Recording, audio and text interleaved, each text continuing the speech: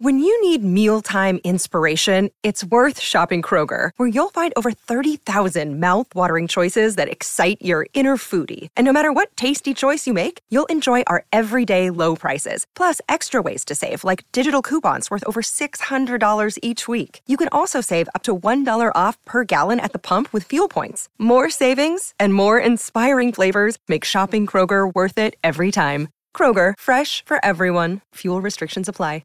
Ryan Reynolds here from Mint Mobile. With the price of just about everything going up during inflation, we thought we'd bring our prices down. So to help us, we brought in a reverse auctioneer, which is apparently a thing. Mint Mobile Unlimited Premium Wireless. How to get 30, 30, bit to get 30, bit to get 20, 20, 20, bit to get 20, 20, bit to get 15, 15, 15, 15, just $15 a month? Sold! Give it a try at mintmobile.com/switch. $45 up front for 3 months plus taxes and fees. Promo rate for new customers for limited time. Unlimited more than 40 gigabytes per month. Slows full terms at mintmobile.com. Welcome back to the Nassau Hockey Podcast. I'm John Zella, and with me, as always, James Nichols with the fourth period, and with us for a second week in a row, very special guest, Joe Pantorno, third member of the Nassau Hockey Podcast. How are we both doing today? I think I'm doing better than Joe. Joe's being a trooper and joining us, feeling a bit under the weather, huh? Yeah, I'm dealing with the last little side effects of COVID, so I apologize for any unnatural sounds you hear either coming out of my mouth or emitting from this aura right now. But happy to be on, and crazy times call for desperate measures here. So I trooped all the way down to my basement to do this. It's really an inconvenience. Any traffic? I love coming on here. This is nothing. Tons of traffic. My dog, I almost kicked down the stairs. It was great.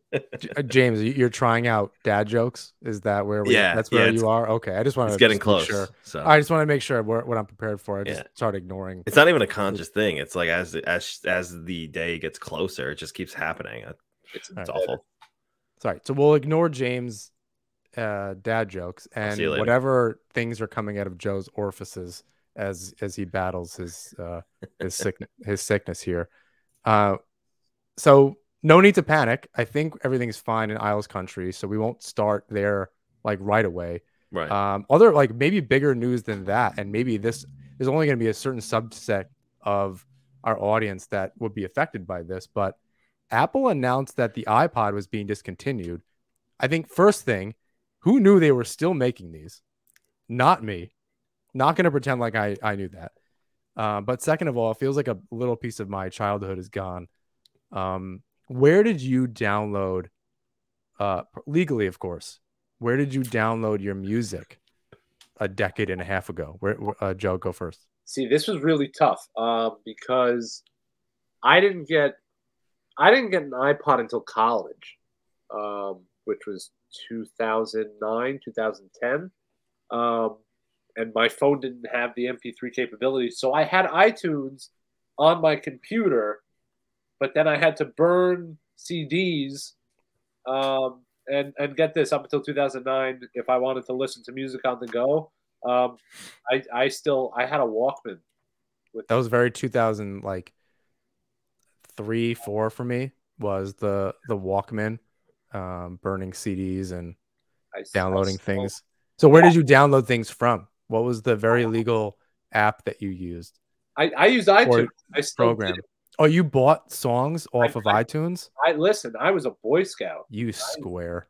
I was as square as they come. Oh my God. I still have the Walkman that my grandmother got me for Christmas 2002 or 1. All right, you saved it with the adorableness. James, what did you get? What did you download from? LimeWire. We all used LimeWire. I mean, I do remember downloading off of Napster. But I used LimeWire. There was another one called BearShare. And obviously Kazaa. That was another early one. I just was strictly LimeWire. Yeah, just a different world back then. If you didn't sit there and have to rename all these songs, that was like whatever, I can't even remember what was an old enough song to think about. Like welcome to the jungle, and it was like welcome underscore the underscore jungle dot mp3z, but like it was a whole, you had to rename everything, put the art, like it was a whole, you were like, and then you had to put it on a CD, and it was like a whole thing, and you keep track of them. This is a different time. My dad used to make his own playlists like it was his job. It was crazy. Every night, dude, you'd just be on LimeWire, just making all these different playlists for all these different things. Don't ask me what. And it started with CDs. He would burn CDs and write all over the CDs, every track, every song. And then when LimeWire came out and iPods came out, he was like, "Oh, I'm going to do this on the iPods now." It was like, I don't know what it was about it. It was like therapeutic to him, I guess. He just loved downloading and making playlists on. It just on took a lot of iPods and time. CDs. Like, did. so yeah, there was that part of it where you could make it your own thing, but it also just took forever. It actually probably makes sense too that he worked like he traveled 2 hours to work every day, so that was probably why he was doing it. But yeah, so it's like pre-podcasts, and like it didn't have any capability for radio. Like you were just on an island. Like it was just on its own thing there. That's why I still have my iPod from 2007. Does it work? It does still work. And before I got my new car, I still used it in my other one.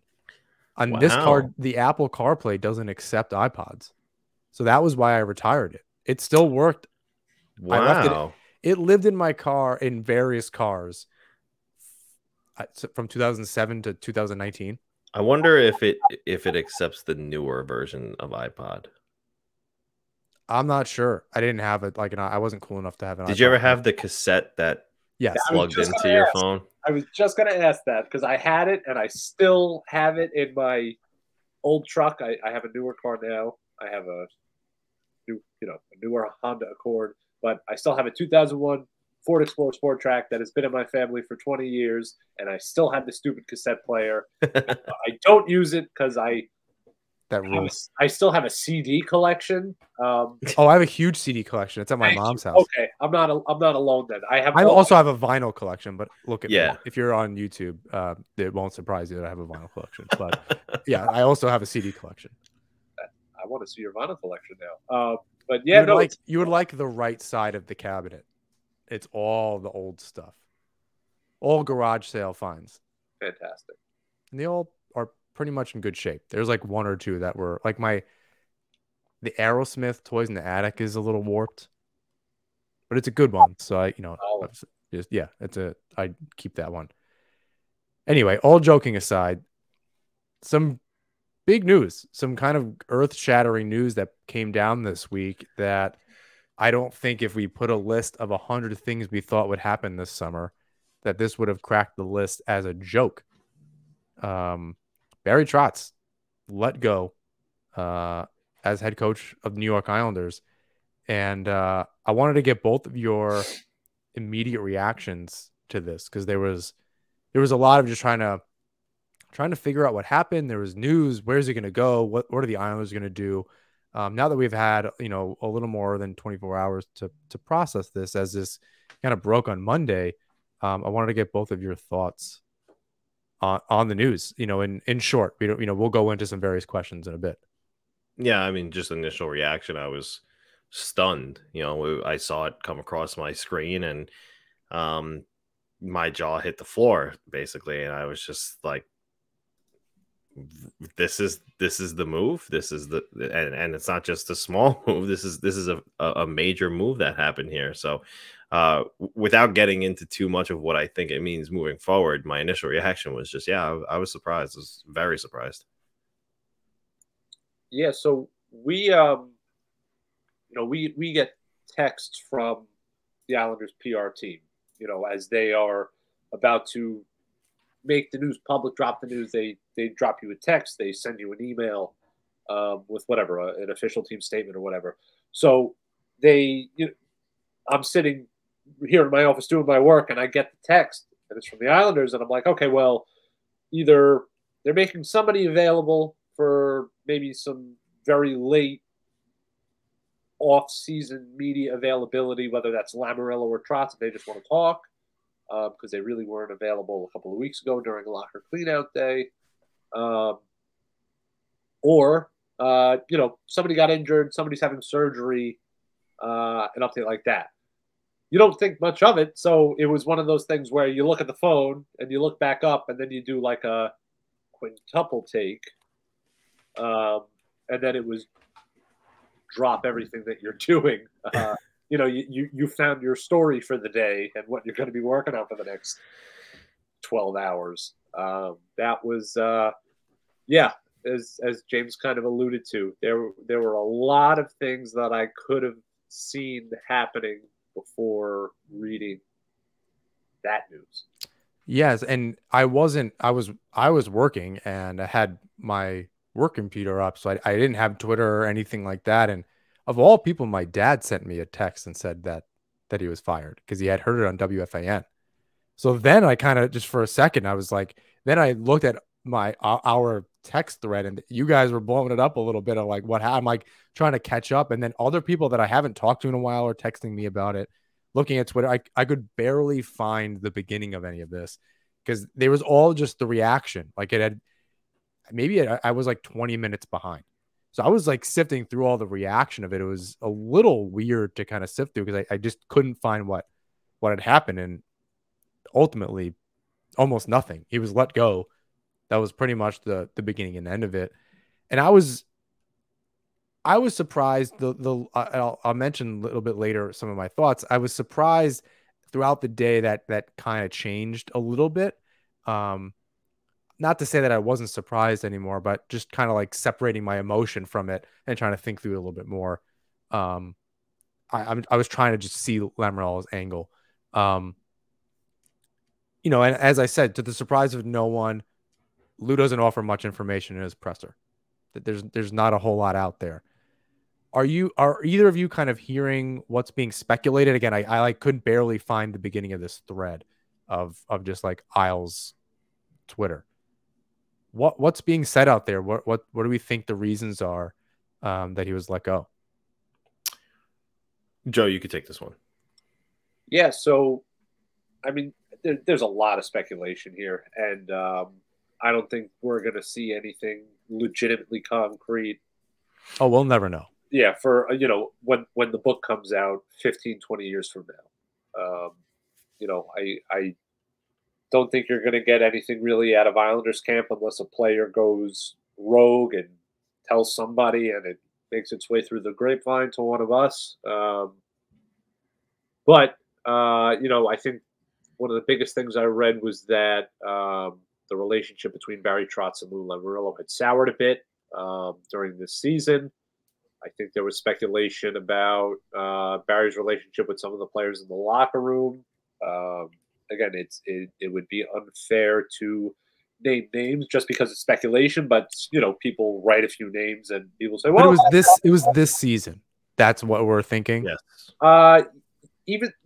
Yes, this season. Even though Lamoriello in his press availability yesterday said that this was more than just this season. Of course, he didn't allude to it being, saying that, it wasn't just this season. It was, the fact that his contract was going to expire next year. Or he said, well, it wasn't because of some decisions he made over the previous 2 seasons.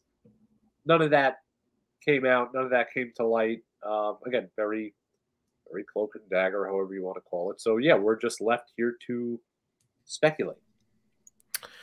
Yeah, I got that same tip that that there was a souring relationship between Trotz and Lamoriello.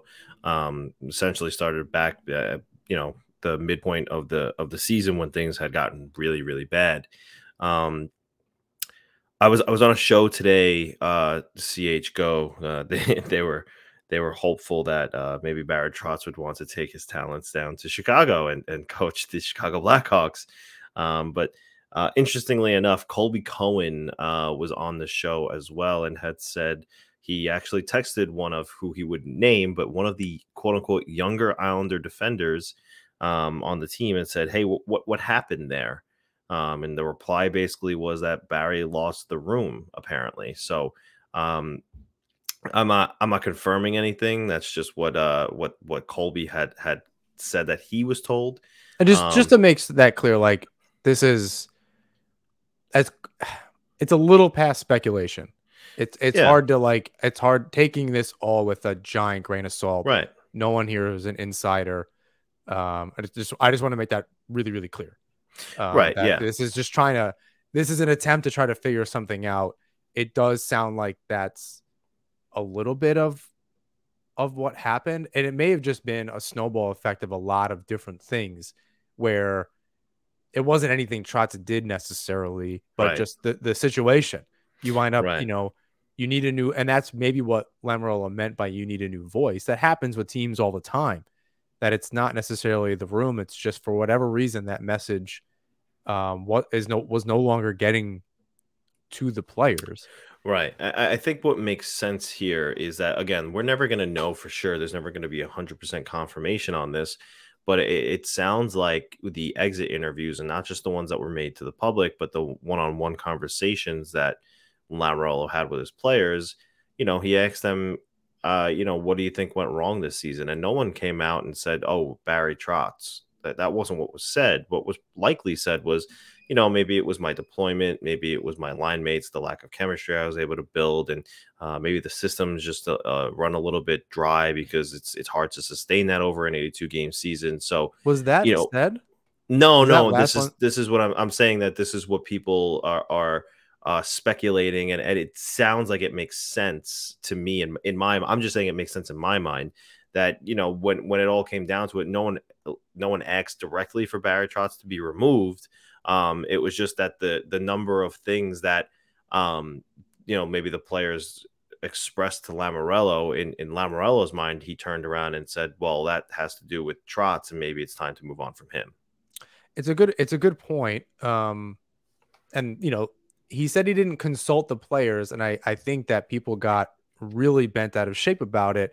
But when you say it like that, where just because he didn't consult them doesn't mean he didn't glean anything from Right. their conversations. And I think that's very different. He may not have asked directly, and that may have been Lou answered or rather he preemptively answered a question. I did not consult the players, so that he controlled the PR on that. That's totally fair. That's his job. Right. Right. But he didn't want, he didn't really allow for any elaboration. So now we have to sit here and guess what happened. Did a player tell him something? And that just over the course of the conversation. Yeah, it's totally fair to sit there and say, Lamoriello might ask what he thought went wrong to his roster, and his conclusion was that what the players had said was basically, all right, I think it's time to move on from Trotz. But that doesn't mean that Matt Barzell or Anders Lee went to one of those meetings and said, yeah, Barry Trotz has to go. That's not what happened. Yeah, the more that I thought about it, and it's what's weird is a few days ago I'm looking at the NHL app, and I've been watching the playoffs more than I have in years past. It might just be because it's a little bit easier to watch now that it's on ESPN and TNT and these different things. But looking at how many goals are being scored per team per game in the playoffs, I wondered if it's like 4+ goals a game. Yeah. Like the winning team is usually scoring 4 or more goals. Even the losing team is, sometimes getting up there in the 2 or 3 range. Or 7-4 games, it's not unlikely, or it's not rare in these playoffs. And I was wondering if Lou just maybe that was one of the final straws, and he just looked at that and said, no matter, even if I put these players on this roster this season, would this team compete at that level, right? This isn't last year's playoffs or the year before, where, it was COVID seasons, a little bit of an asterisk there. You still have to win. I'm not taking anything away from the Islanders, but just different seasons. Now this was a little bit of a grind. These playoffs are wide open, more open than they have been in a really long time. And I wondered if Lamoriello just thought maybe they wouldn't cut it this year. Maybe the system wouldn't work. Now he's a defensive first guy, and I think he would just stick to his guns. But maybe that infusion of offense maybe needed to happen more than from the player side. It needed to come from a system side. Yeah, that makes sense. And I think a couple of things could be true in that aspect, where I think, Lou is making the realization that the game is maybe not passed him by, but it's changed to the point where the whole philosophy has to change. Where, sure, when you get to the playoffs, this structured defensive style of hockey can work, but you have to get there. Yeah, there's two different. Yeah, there's that part of it too, where that regular season success and that lack of offense. But even now, that's translated to the playoffs, where it seems like it's a little. Doesn't mean that they need to be running gun and be Doug Wade Islanders, but it does seem like that offense is open up in that transition game. I think I kind of put some pieces together in this thread where I saw somebody mention that would be the biggest part of the incoming coaches shift to the system, was not taking away from the defense, but and some of this is Lamoriello adding those pieces on D, but their transition game is the real problem here. So I'm just connecting speculative dots here, but back in I want to say the winter, I was talking to someone on the inside of this and not of this situation, but on the inside of the Islanders, and I was asking the question about Matt Barzal's next contract and is there any truth to the matter that he might want to play in a more free system, yada yada. And back in the winter, the answer I got there was the Islanders would move on from Barry Trotz before they moved on from Matt Barzal. So I half wonder if Matt Barzal, being the franchise guy, the cornerstone, the centerpiece you're building around, not him personally and directly had anything to do with it, but his style of play had a little bit to do with it too. Because you look at some guys in the playoffs right now. Matt Barzal has the same pedigree as some of the top guys. He can be that player. He can score 75 to 90, even 100 points at his peak. You wonder if a new system is for him is what they're thinking here. And obviously you don't base all of this on one player, but again, because he's the centerfold and the centerpiece and the franchise guy you're building around, you might need to start thinking about a more offensive minded team. I mean, devil's advocate, and Joe, I'll let you go in a second.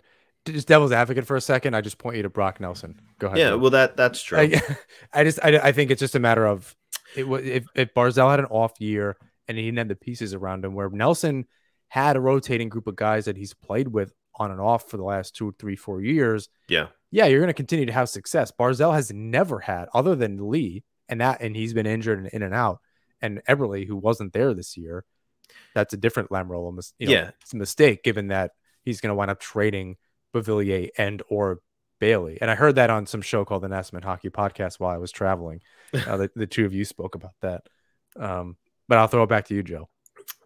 Yeah, no, and I think this kind of leads into maybe some of the speculation of why Barry Trotz was fired. But if Lou Lamoriello does make this realization that, this is an offensive game now and his team has to adapt and adjust, how long do you think it would honestly take before the Islanders could perform at a playoff level?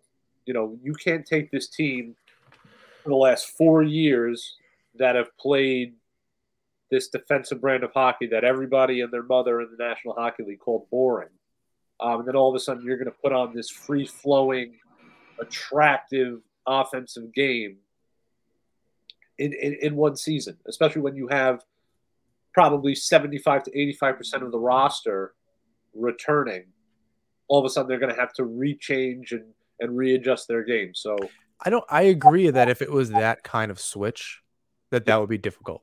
100%. I think, like I said, it's that transition game. I think it's still a Lamoriello run team.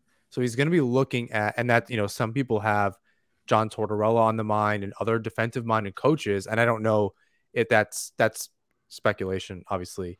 And I think a lot of Islander fans would be upset about that, although there's still some old school fans that may really like Torts coming in. It'd be a nice transition, Trotz to Torts, but easy to remember. But I think it's still a Lamoriello run team, so it's likely that that's what he's going to be looking for. I think it's a little bit of the roster problem too. I think you have to update that system, and then you have to put the right players in. These guys didn't forget how to, they're very smart. They're very like the system is the only thing the coach implements, right? He's not really teaching them a whole lot. It's about systems and playing a certain style so that it's a cohesive. Anyone can play with anybody, which is why some of the line chemistry thing I understand to a degree, but at the other side of it, this team was so system oriented that I wonder how much of that. But I think Barzal is the only player that can say that. He's the only one that plays at a different level than the rest of the team and thinks the game differently. Yeah. To a certain degree that yes, I can understand why chemistry would be a problem. You need someone to play with him for a long period of time to understand where he's going to be and what he's thinking. Yeah, and the thing is too, when you see a major move like this, and before this happened, if you asked me if Josh Bailey was going to be traded, I might have been hesitant to say yes because of the loyalty factor. Now, everyone's fair game, and I think that in order for this team to come back the same but different, there needs to be, and there probably will be, a few more major shakeups. And I say shakeups because they're not going to do some massive rebuild, but there's probably going to be a few major trades that happen here to make this team better within the short term, at least, just because, the window of success that they have is probably shorter than it was a year ago. But this is just the first of a few major shakeups coming, in my opinion. There's and it could be anything. I think if your name isn't Matthew Barzal, Noah Dobson, and Ilya Sorokin, you're fair game. Go ahead, Joe. No, just to James's point, you mentioned the window.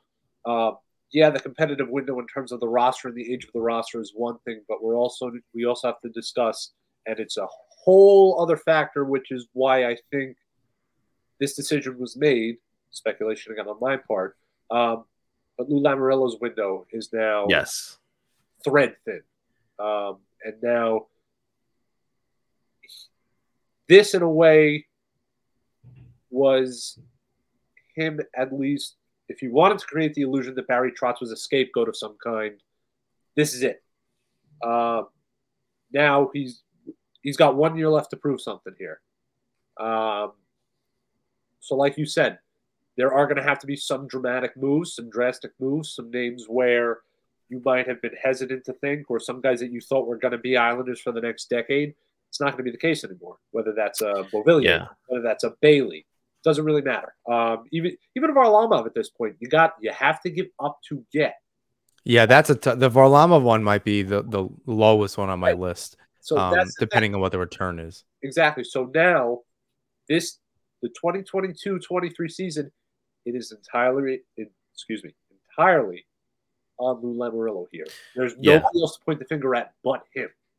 Yeah, I mean, the thing is, ownership can't be happy with the way that this season went, right? And when you think about how next season's going to go, well, they just opened a new state-of-the-art arena, and then this, the excitement of a new arena might wear off, and they might not sell seats every night unless they're given a reason to, right? So now, management or ownership is looking at management and Lou Lamoriello specifically and saying, okay, you fired Trotz, you took a step back. Now it's time to take 2 steps forward because we're worse than we were a couple of days ago. How are you going to make us better? And in order for us to fill those 17,000 seats that we just built, you need to make and ice a product that fans are going to be excited about and want to see night in and night out. I'll say this, not just a team full of Shane Princes and Tyler Kennedys. I'll say this. This is not only does Lamoriello have a history of this, but this is very different for the Islanders in so much as it's not like a good coach was fired and ownership wasn't out there willing to spend the money, right? They're looking for results, but they're also willing to put their own skin in the game.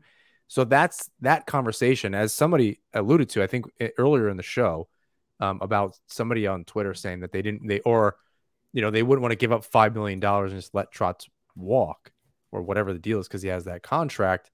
Clearly this ownership signed off on this, financially and said, okay, that's probably aspect number one in the short term. In the long term, as you said, James, how are you going to fill the seats? Right. If I'm the owner of a hockey team, and I'm not. I imagine that conversation has to have a plan behind it. We won't know it until we're in the middle of it. But I imagine Lamoriello has to go to them and say, look, here's what I'm thinking. This is why I think we should do it. I know there's a financial commitment, but you make the second round of the playoffs next year, you make that money. That's easy money you find on the other side, right? Like they did lose all that playoff revenue that they would have gotten in during the first COVID year. They had some last year, but you lose that on this year. In the year you thought you were going to be in a new arena, it would have been bananas over there. So I wonder if that there had to be a conversation. But what's different about this team or the franchise in general now versus in years past is that there's an ownership group willing to throw money at it and help make help a GM make the decisions. Now, as shocked as you were about the Lamoriello firing Barry Trotz thing, like you said, John, there is a history of him doing that, and I'm not saying that this should have been the way it was. The jury's still out on that, and a lot of things need to still happen, and we'll see the results a long time from now. But Mike Vaccaro, the New York Post, wrote a good article on Lamoriello's history doing this, and in 8 years, there was with 16 years with the Devils. Lamoriello had hired and fired 8 different coaches, but in that span, he also won 3 Stanley Cups. And he did fire one of those coaches while the Devils were in first place, like a week or two before the postseason was about to begin. And then just 6 to 8 weeks later, he was sipping champagne out of the Stanley Cup. So one of those years, he made himself the coach. That was a Milbury move. That was the same year. Yeah. So listen, as much as you are shocked and outraged and you don't like the move, that's fair, but let it play out because, he has a history of doing this, and that history does show that more often than not, it has worked. So I'm with the masses here. I'm shocked, and I don't really know who you're going to hire that's better than Barry Trotz. But again, he has that history. Let the man work. I think this is such difficult news for Islanders fans to sort of digest because given the mediocrity that this team had been mired in for so long, I think there was always this thought of, all right, well, if we find something or someone that works for this organization, we're going to wrap our arms around them and we are just going to, they'll be lifers. I think there was a faction of Islanders fans who, after year 2 of the Barry Trotz contract, they were like, you know what? Give him a lifetime contract. Sign him up. Doesn't matter. Just build the statue. Exactly. Right. I think there's just that feeling of, and I can't speak for the fans, but I think there's this feeling of, it was unfairly cut short in a way. At least, let him see it through the life of his contract, see it through the whole deal, at least. So that's a really good transition. And I'll you can expand on it in a second. What do the Islanders as a franchise and Lamoriello owe Barry Trotz? Apparently nothing. But I think that's what I was seeing a lot of that, like that immediate kind of feedback on Twitter was, don't we owe this guy more than this? Is it really hard? And Joe, you can continue to elaborate. Like, isn't that kind of the point and like that separation? Like, yeah, this is what he did, but the team took such a big step back. How we think we can rebound as a franchise is new voice, an infusion of a couple new players. We kind of just have to cut and run, which might be indicative of some other players, as you said, kind of being left behind and not playing. You could argue about the Chara playing all year and a lot of the vets that just did not deserve to be in the lineup. I don't think I subscribe to like, oh, he wasn't playing the kids. You can be frustrated about that, but that's, as Kevin Kurz wrote about, that's very common in hockey. Coaches are harder on younger players. That's just the way that it is. Did the Islanders? I think we've said before, Lamoriello showing his loyalty. did this hurt the franchise and his ability to kind of bring another coach in or any other players this offseason? Yeah, so I kind of wondered that, I think, when it first happened. If this kind of creates bad optics surrounding the Islanders' job. Not, and I mentioned long-term viability, and I probably did make the mistake in assuming that guys who are going out for NHL head coaching jobs are thinking that they're going to have the luxury of settling into a long-term role and say, okay, if I get hired by a team that hasn't won a Stanley Cup in almost 40 years, I can see myself being there for 10 years. That might be a little unfair. That being said, I think there might be some hesitancy in the market to work for Lou Lamoriello. I don't think that's something as blasphemous as I could possibly think of. I think there might be some candidates out there that this provides moments of pause for, even though the Islanders are in much better shape now than they were 5 years ago. But in terms of how, like you said, what the Islanders owe to Barry Trotz, I think this is where we're seeing a pivot in philosophy from this organization, where I think for the longest time it was all about loyalty and, okay, we're okay with being okay and less than okay. This is now, all right, something's not working for us. What has to change? We need to be competitive now, or as close as we can be to now, which seems a little shrewd, especially given everything that Barry Trotz had done for the organization. But as I just said, this is a new era in Islanders hockey, where your leash isn't going to be necessarily as long as it was Jack Capuano's or Garth Snow's.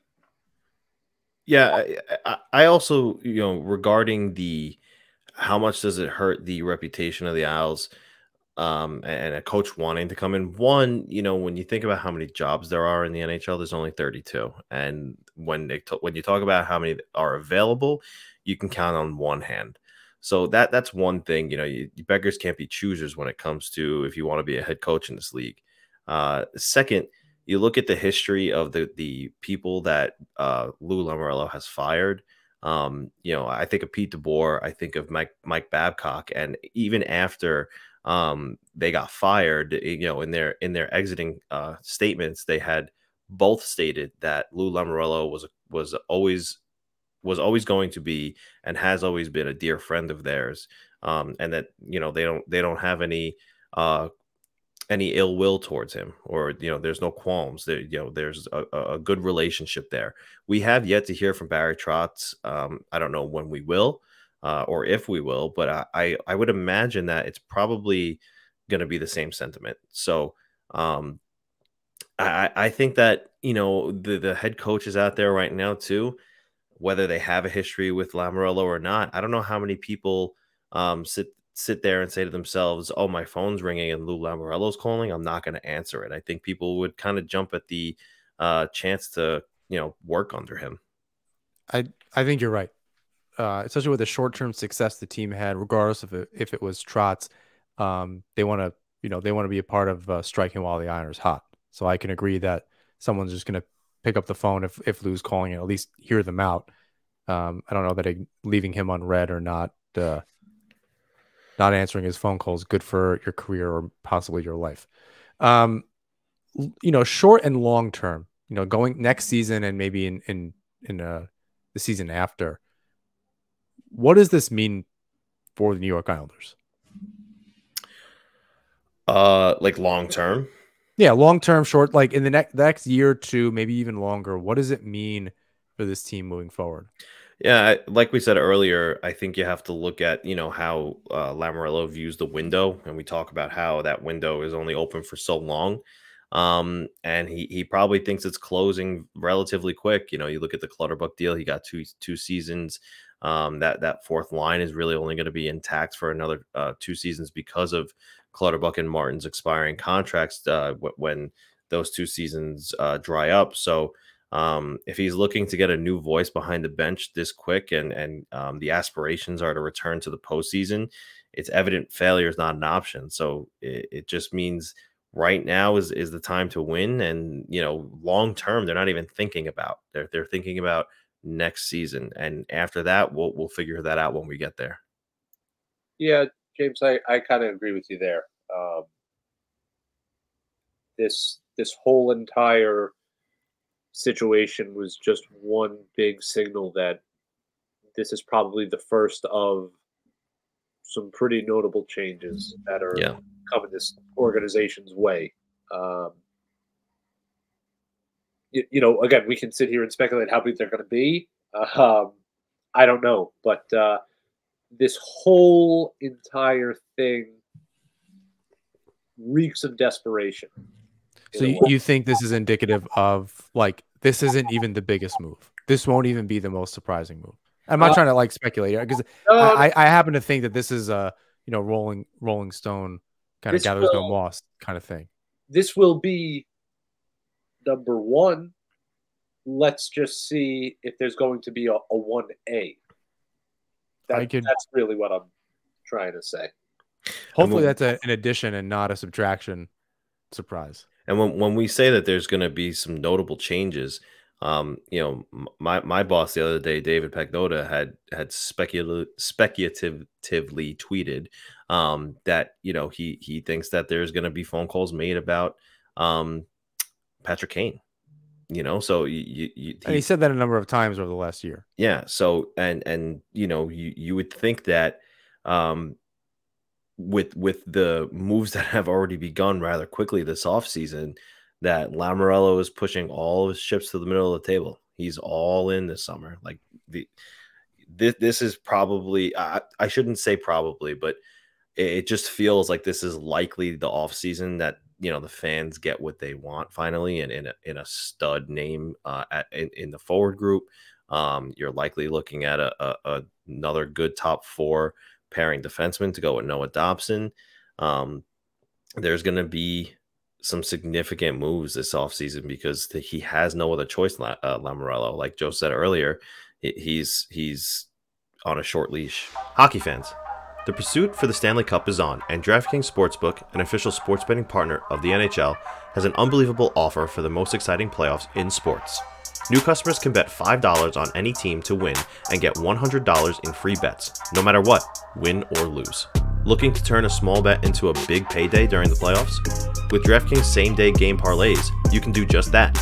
Create your own parlay by combining multiple bets, like which team will win, how many goals will be scored, and more. It's your shot at even bigger payouts. DraftKings is safe, secure, and reliable. Best of all, you can deposit and withdraw your cash whenever you want.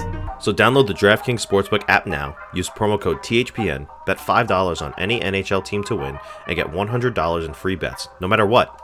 That's code THPN at DraftKings Sportsbook, an official sports betting partner of the NHL. Minimum age and eligibility restrictions apply. See show notes for details. Was this too soon of a decision? Like, or what we're hearing from the players' side of things, speculatively or rumors or whatever you want to call them, do we think that was enough, even if it was just one season, and it was less about not making the playoffs and more about what was happening behind closed doors? If you wanted to make the move, this was the time to do it, regardless of how much time was left on his contract. Even if there was 1 year left, you got to rip the Band-Aid off. This wasn't time to kind of pitter-patter about this decision, and then you're losing precious time where now you're at the starting line before most teams in terms of your head coach search. They have to be doing their homework now. It's not, okay, we fired Barry Trotz and now we're going to, take a couple of days and reset and recharge and, okay, thank you, Barry, for the last 4 years. That can't be how it works.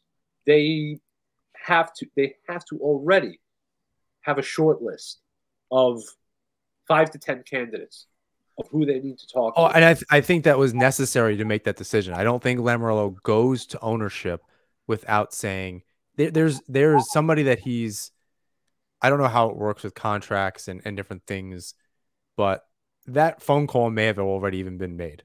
That conversation may have even happened where if I were to XYZ, what do you think?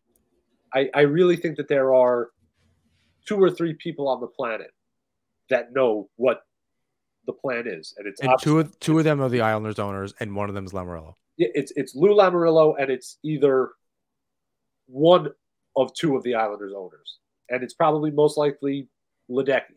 Right, and he may not even the call that he may have just been kind of out there testing the waters. What do you think of our season? What would you have done? And just talking to coaches, especially because it's likely a free agent coach, unless it's somebody that's going to leave a team. Like, does Peter DeBoer come back? Does Bruce Boudreau come back? It doesn't seem like he will in Vancouver. I think there's a little bit of news out there. I haven't heard it in a while. Like, unless there's a coach already on a team that he cannot speak to because they're under contract, he may have been just talking around the league. What do you think of the team? How do you think it was? What would you do differently? That kind of thing. This is a great segue, James. Unless you want to kind of jump in here on some thoughts here, if it was too soon or not. Like, what, how would you have handled it? Kind of thing. Is this the kind of one bad year? Is it really cumulatively where it was more than that, or was it just a lot in one season? Yeah, it was a lot in one season, and I feel like I think Barry Trotz probably should have been given the chance to fix this, in what's going to be hopefully the first normal season in a long time. Because let's face it, this one was anything but normal. Which we do have to eventually just move on. Yeah, I know that this. I don't mean from the global crisis, because we're not there yet, but from layering that excuse over everything, like eventually it's just, you're a professional hockey team, get your shit together. I've said that all season. You're talking, and I said this a while back when they were when they were actually within striking distance of Washington. Joe, I don't know if you heard the show. Don't tell me because you hurt my feelings. But when I on the show, and because James, you and I were kind of going at it a little bit. Sure. I said, you're at a certain point in the season, it's about 7 wins. That's about 13 games. Right? They came out 500 out of that road trip, and people were happy about it.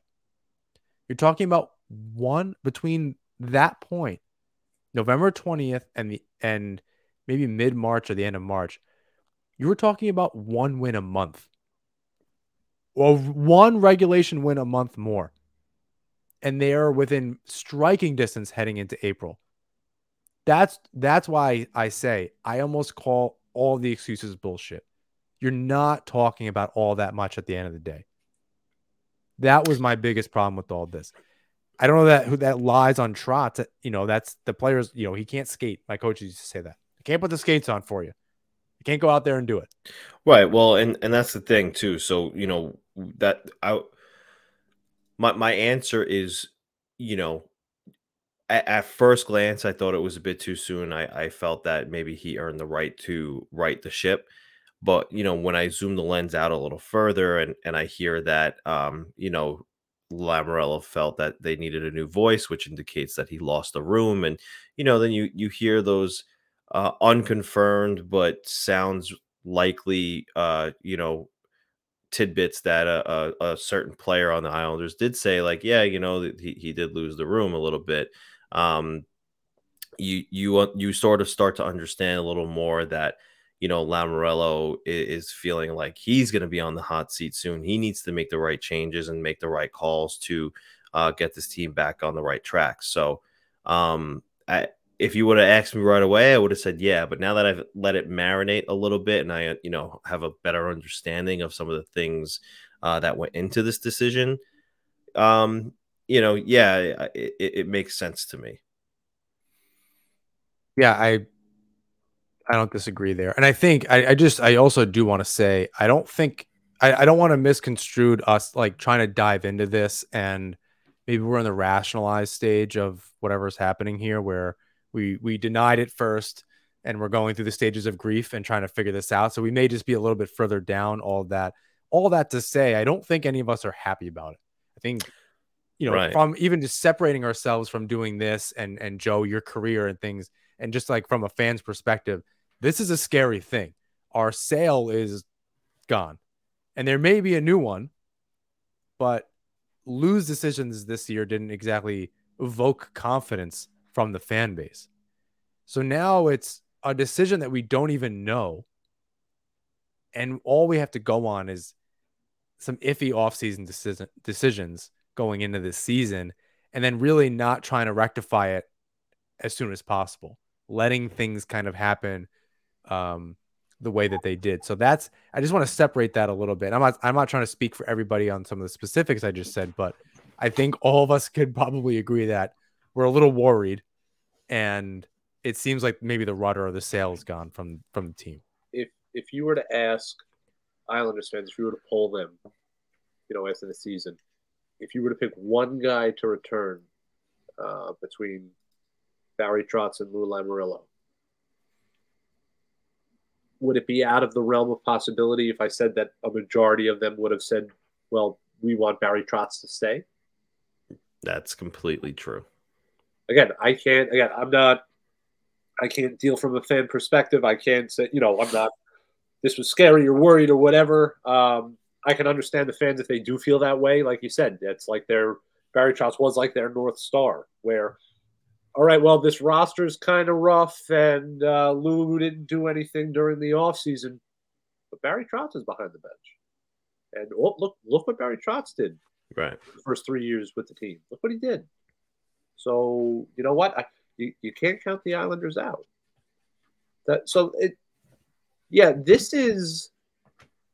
These are uncharted waters, really, for especially this generation of Islanders fans. I mean, you have an older generation where, what were the days of post Al Arbor like? And then there was... Which time?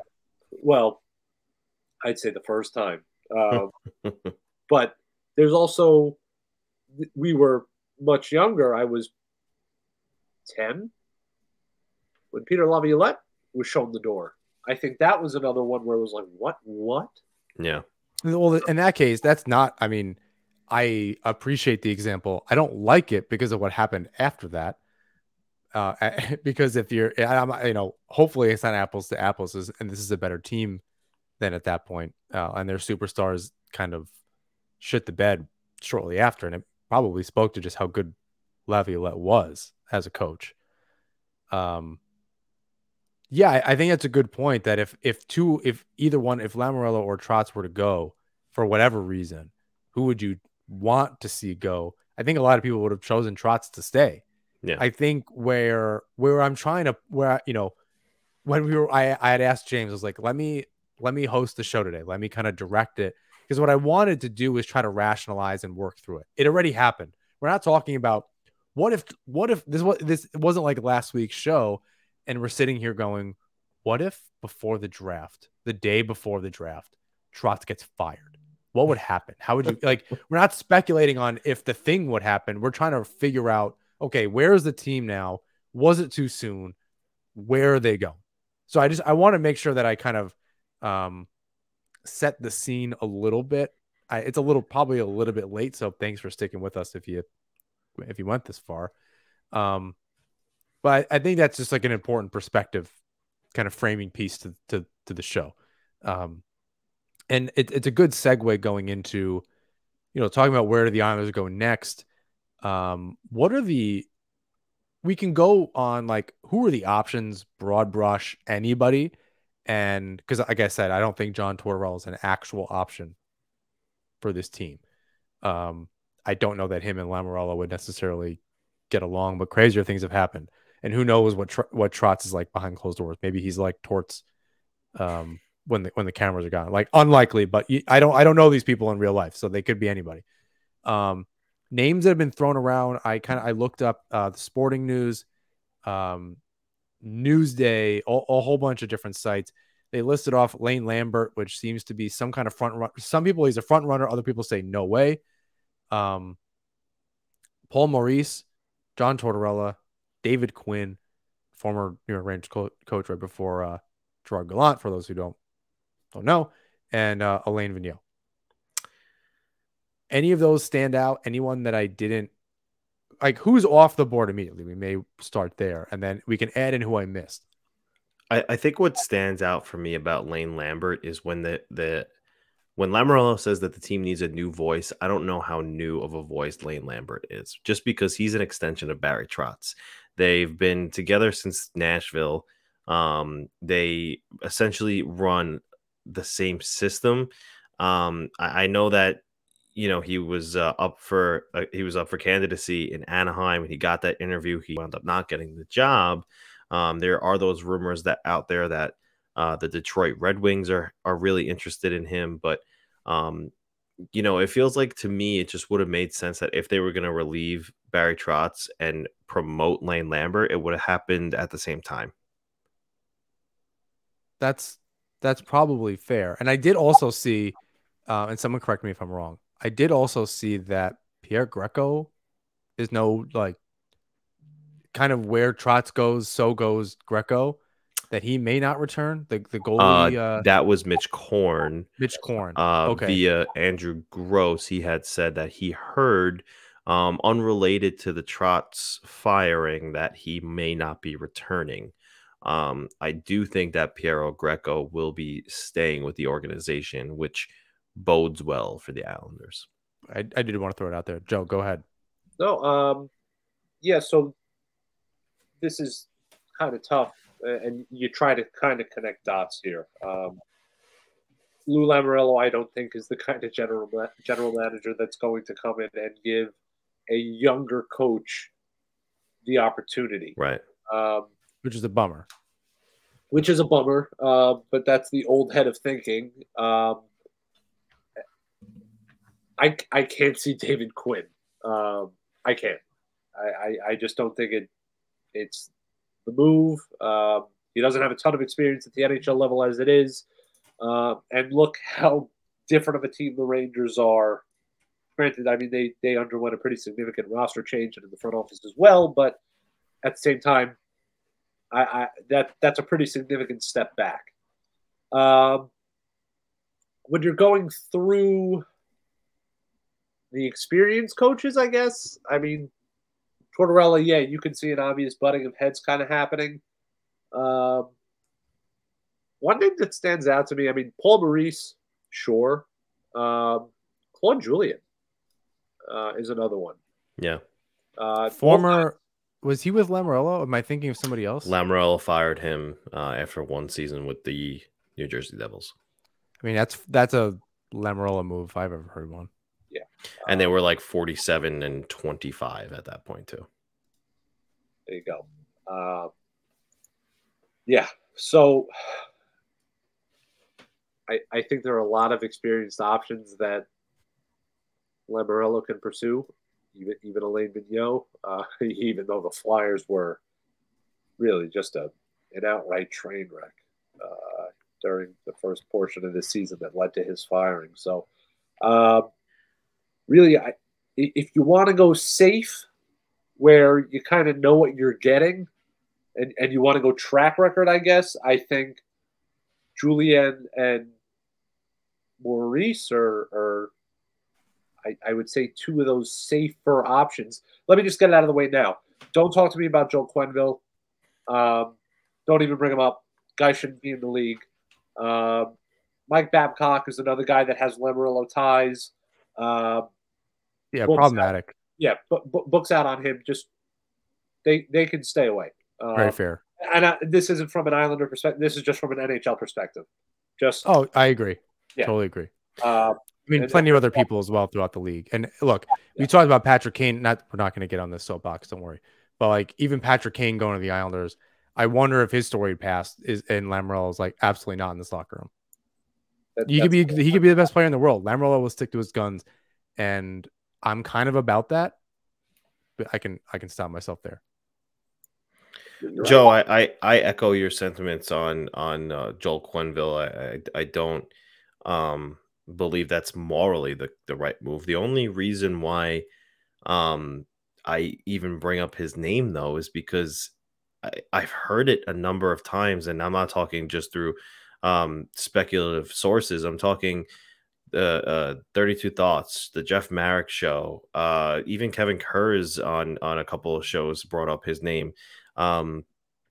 It morally it wouldn't be the right decision, but I think the consensus was when you look at his NHL resume, you want a coach that's better than Barry Trotz. Well, he's second on the list in all time with wins in the NHL. So the success speaks for itself. And again, I echo your sentiment, Joe. He should not be in the NHL. I don't think it's so. And Kurz was even referring to if the Islanders PR can handle the heat and make the noise not as loud as it could be. He speculated that maybe it's a possibility. I don't see it happening, but I've just heard his name in a bunch of different on a bunch of different platforms. It doesn't seem like it's impossible. I don't see that. That's a lot of baggage on a franchise that's really quiet with Lamoriello at the helm. I find it really hard to believe. I'm with again, you. Even with Babcock, I just his pedigree is, again, like Captain Sirius and Kane. I think their legacies are tarnished a little bit. I really don't care about any of that. I think Lou ignores it as well. I don't think that's an option for how he handles this team and what he expects out of the players to then bring in a coach like that. I think you're kind of talking out of both sides of your mouth. I wonder about Jim Montgomery. That's a guy who I think wants probably a second shot at being a head coach. He got let go in Dallas after some issues with alcohol abuse, but he comes back with a clean slate. He's now the assistant coach over in St. Louis, and look what they're doing right now. So, and he was a defensive-minded coach, from remembering. Yeah, but I mean, again, I don't.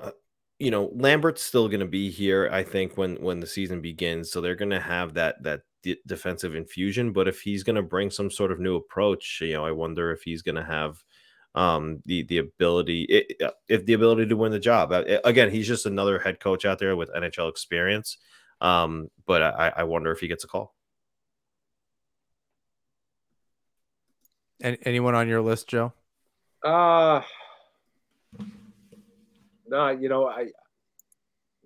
the two guys I brought up before were, again, kind of the safe picks. Yeah, it's tough. I mean, you have other like Rick Tocchet, like that's a name that could be thrown around there. Again, if you want to infuse an offensive mind and a defensive mind and hope that they can mesh, Vigneault's a strong candidate. Yeah, I mean, you also have some guys with Islanders ties. I mean, you got Derek King out there. You got Travis Green out there.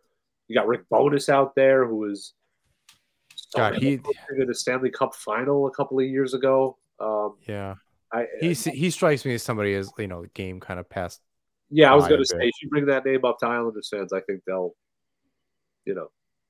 politely tell you to go somewhere else with that. But I mean, just in these 5 minutes, we threw around 10, 12 names. Yeah, there are a lot of options out there. I wonder.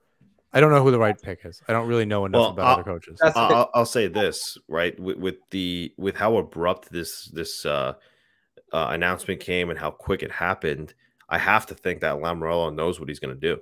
Oh, that's what I said before. He could not go to management to the owners. Yeah, and say I'm not going to tell you what I'm going to do, but I need you to pay the guy that I'm about to fire another $5 million next season. Yeah, absolutely not. That is that decision. There are three people on this earth that know who that is.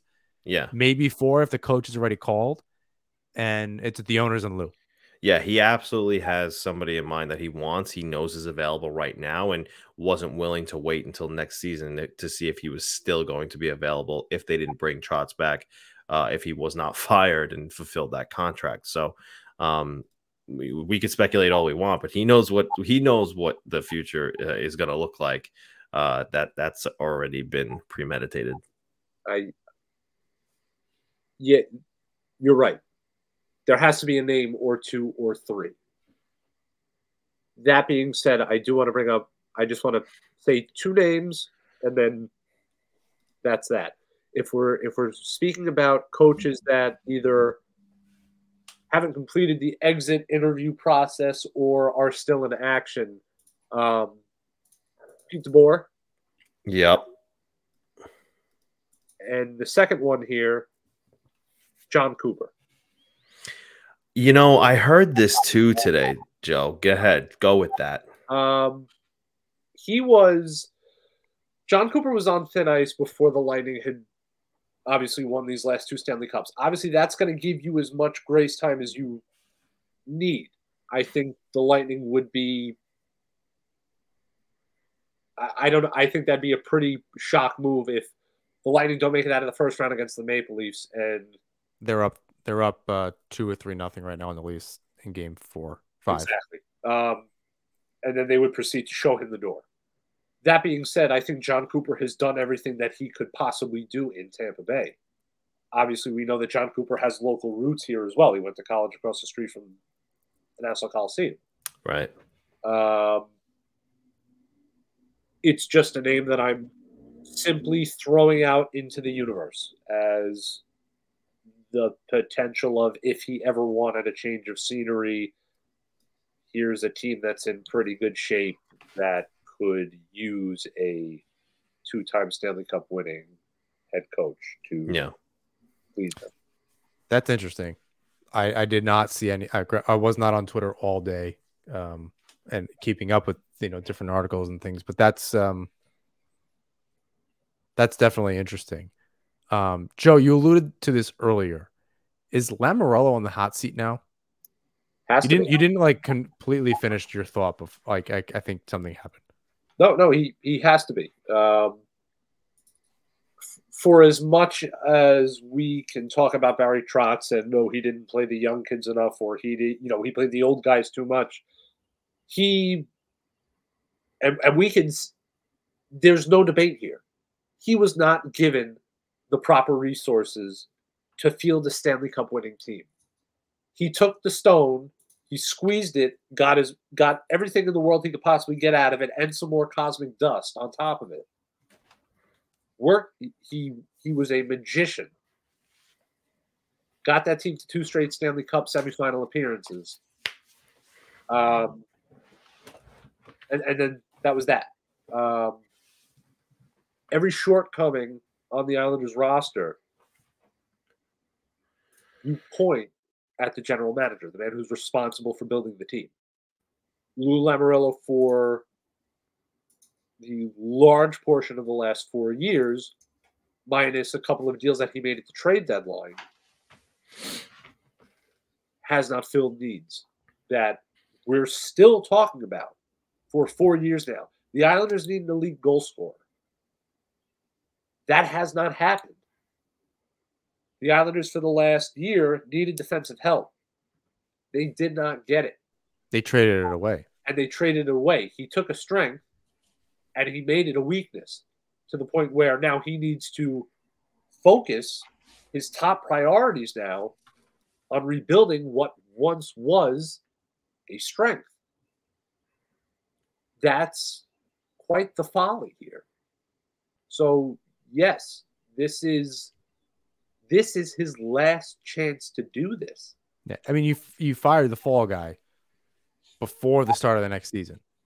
Right. So now it's on you. The coach is on you. If the coaching doesn't work with the players, that's on Lou.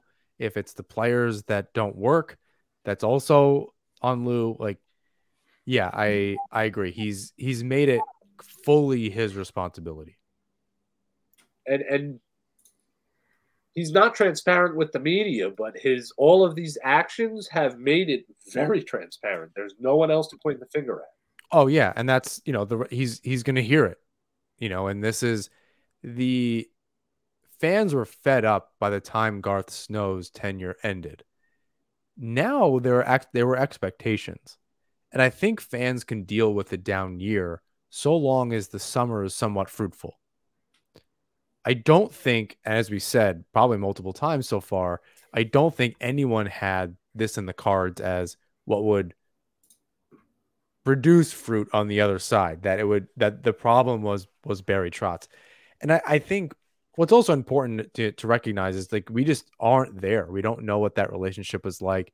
He did get blood from a stone for 2 years, through thick and thin and everything else, and it may just have that happens all the time.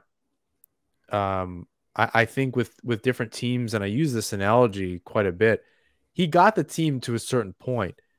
It's possible that another coach will take them over the hump.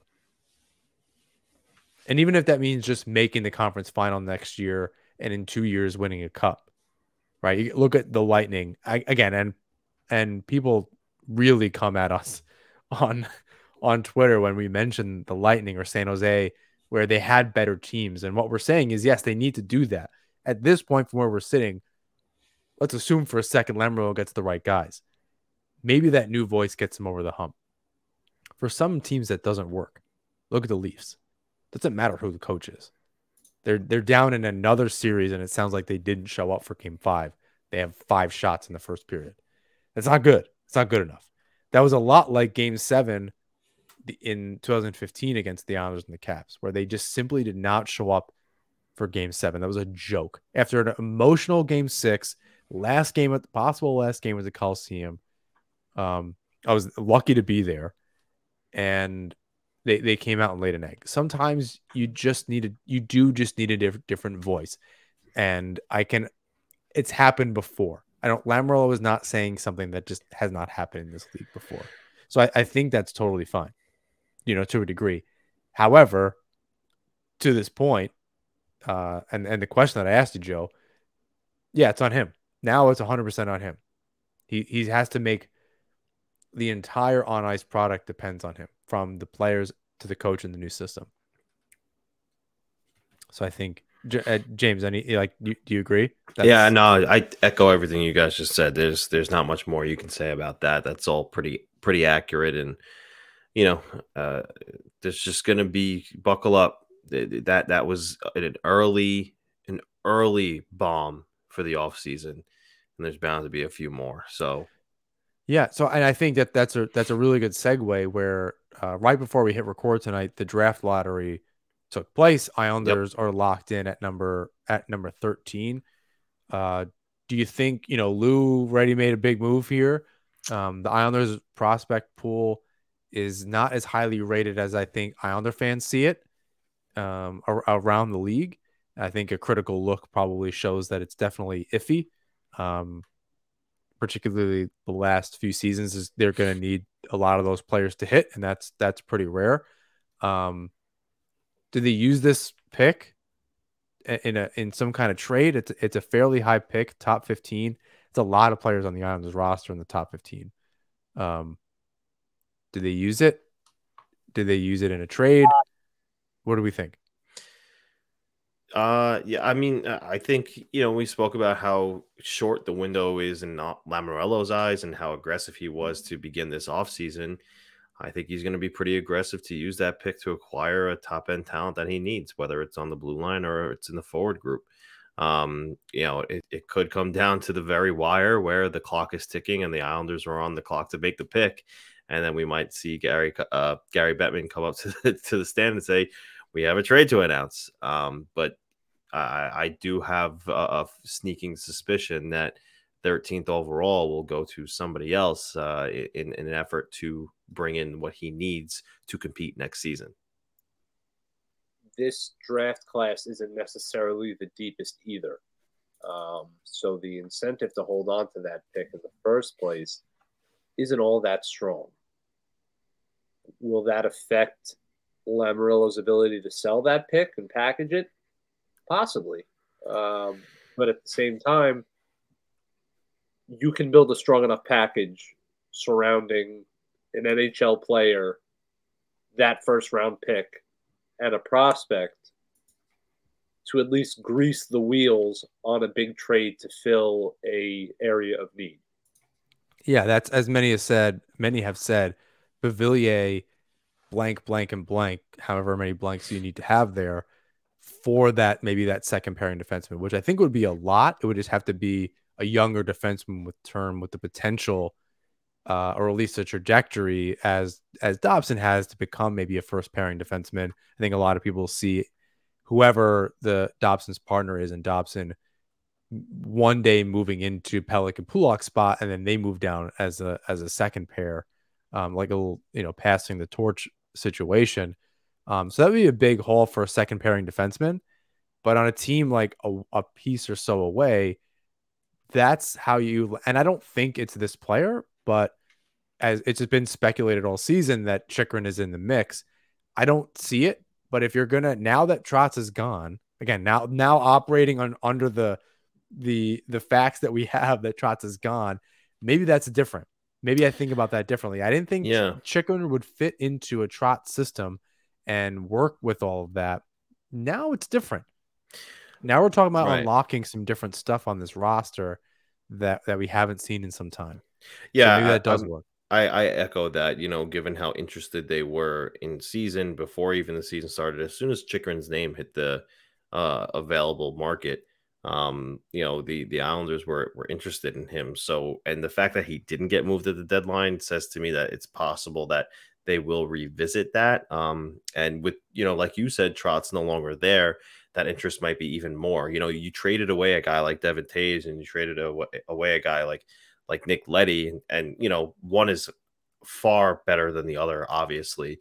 But you might want to look into getting a guy back like that, because you might be kicking yourself at the fact that, we gave up 2 second-round picks for, could have been Norris candidate this year in Devin Taves. A lot of advanced analytic models had him as one of the best, if not the best defenseman in the league this year. And if he was second, it was to his running mate in Kel McCarr. But Jacob Chychrun, is he going to be as good as Devin Taves? No, but is he going to be better than Nick Leddy? Probably. I think so. As a second pairing defenseman, and he's a top 4 guy, right? And I think Beauvillier in a first is a big haul, but I think that they were asking for that much, right? Especially because he already has term. I think at the end of it, he's still an RFA. Yeah. He's going to be 24. Yeah. So he's going to be going into his prime. He could be part of that next generation core that kind of exists outside within that inner core. Yeah. And all 2 years left on his contract, or he's 3, including next season. I think he has left on his contract. So I think that totally makes sense. Any closing thoughts on that before we move on? No, I think that Chychrun makes a ton of sense to try and go after again. They need the left defenseman, and top 4 of Pelech, Pulock, Chychrun, and Dobson. Sign me up. Absolutely. Splashes need to be large. The free agent market doesn't necessarily have that young defenseman that could be that guy. I mean, Chris Letang's out there. He just had a 67-point season, but he's 35. Really, the Islanders' best opportunity to get that defenseman that they need, it's through a trade. And then if you want to get that star winger or something like that, free agency might be, I won't say your best bet, but it's the likelier option in terms of addressing that need. I agree. There's a lot of speculation out there on that. A lot of those players are still in the playoffs. Some of them aren't. The Colorado Avalanche swept the Nashville Predators last night, so that roster gets thrown into question. I mean, they went into it. They ran up against a juggernaut, but it's entirely possible that they kind of move on from some of those players and retool as the Islanders are retooling. Maybe Beauvillier fits into that system, and they can do some kind of hockey trade there, forward for forward, and open up some stuff. And there's another package for a Chychrun or something else there. So there's kind of a lot of options. Just a quick passing thought on players in the or now eliminated from the playoffs. I just wonder how much value was lost in Philip Forsberg. He had No points in that series. None. Yeah, that's not a good look. I have So, to oh admit. no, sorry, he had one. He scored one goal. So, I don't think it diminishes his value to be don't sign him at all. Like but maybe he doesn't get 9 million that he would be asking for. Maybe he sits around 7.5, 8 million. Entirely possible. Before we wrap it up here, Bridgeport and Charlotte tied 2-2 in the second round. Really proud of that team. Atu Ratu kind of making his presence felt, bringing the team to the second round. I thought that was really cool. Yep. Gets him on North American ice. I think we had said that that's what we thought would happen. That he wouldn't be joining the Islanders, who were, I think a prideful group and wanted to finish the season as that group, and management and the coaches kind of saw that. So I think that was a good move, and it gets him into some meaningful hockey in North America on this size ice with, he's played with grown men, but this is just that kind of next logical step. He can just kind of get the flavor of it all and come into camp ready to go. Any kind of closing thoughts on anything going on right now? Barzal joining Team Canada, Bellows with Team USA, Oliver Wahlstrom not with Team USA, although probably, not looking into that too much. He may have simply just not wanted to go and rejected the offer, which is totally fine. He kind of had a rough year. Bellows is the one that, probably just wants to get some ice time, frankly. So any thoughts on any of that, in and outside of the Trotz news? I'm excited for Barzal on Canada. I want to see what he has in his repertoire outside of the Trotz system, maybe with some more elite status line mates. I don't know the full roster for Canada, but I'm assuming he'll be in the top 6 and he'll have some pretty good wingers on his left and his right. So I'm excited to see what he does there, and I'm excited to see how that possibly impacts the outlook of who they acquire to pair with him going into next season. Because if he plays with a certain style of player that becomes available this offseason and it works out, they could target somebody like that. So I'm excited for that. Couldn't have said it better myself, James. Guys, it's the off season. Go outside, get some fresh air. That's all I have to say about that. Take a break. Touch some grass. Twitter's in a place. Go put your feet in the dirt. And obviously, I'd be remiss if I didn't say it. Happy birthday to my wife. Her birthday is tomorrow, as we speak, Wednesday.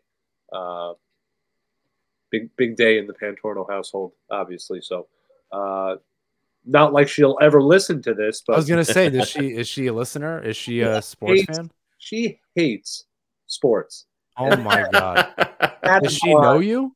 Yeah, but that's why I love her, because she is my ultimate escape from my job and from the internet. You're starting and ending the show just in an adorable way, and I appreciate that. I think we can use probably some of that softness and this, not me ripping on Jay at any chance I get. So we could probably use some of that bounty softness that you're bringing to the show. I think that's great. Love that Charmin Ultra. Yeah, no free ads though. We're not going to go into the whole thing. Please rate, review, and subscribe wherever you listen to the show or watch the show. You can follow us on Twitter, Instagram, YouTube at Nassman Hockey. You can find James's work at The Fourth Period. You can find my work at The Hockey Writers. Joe, where can we find you? You're everywhere. You're at AM New York. You're at this other thing that I can't remember the name of. It's Tailgate Sports. If you want to foray into the world of sports betting, we're starting up something really new and cool. I'll say it again, Tailgate Sports. Give us a shot. Hopefully you like us. And James, I'll let you bring us out here. Until next time, let's go Islanders.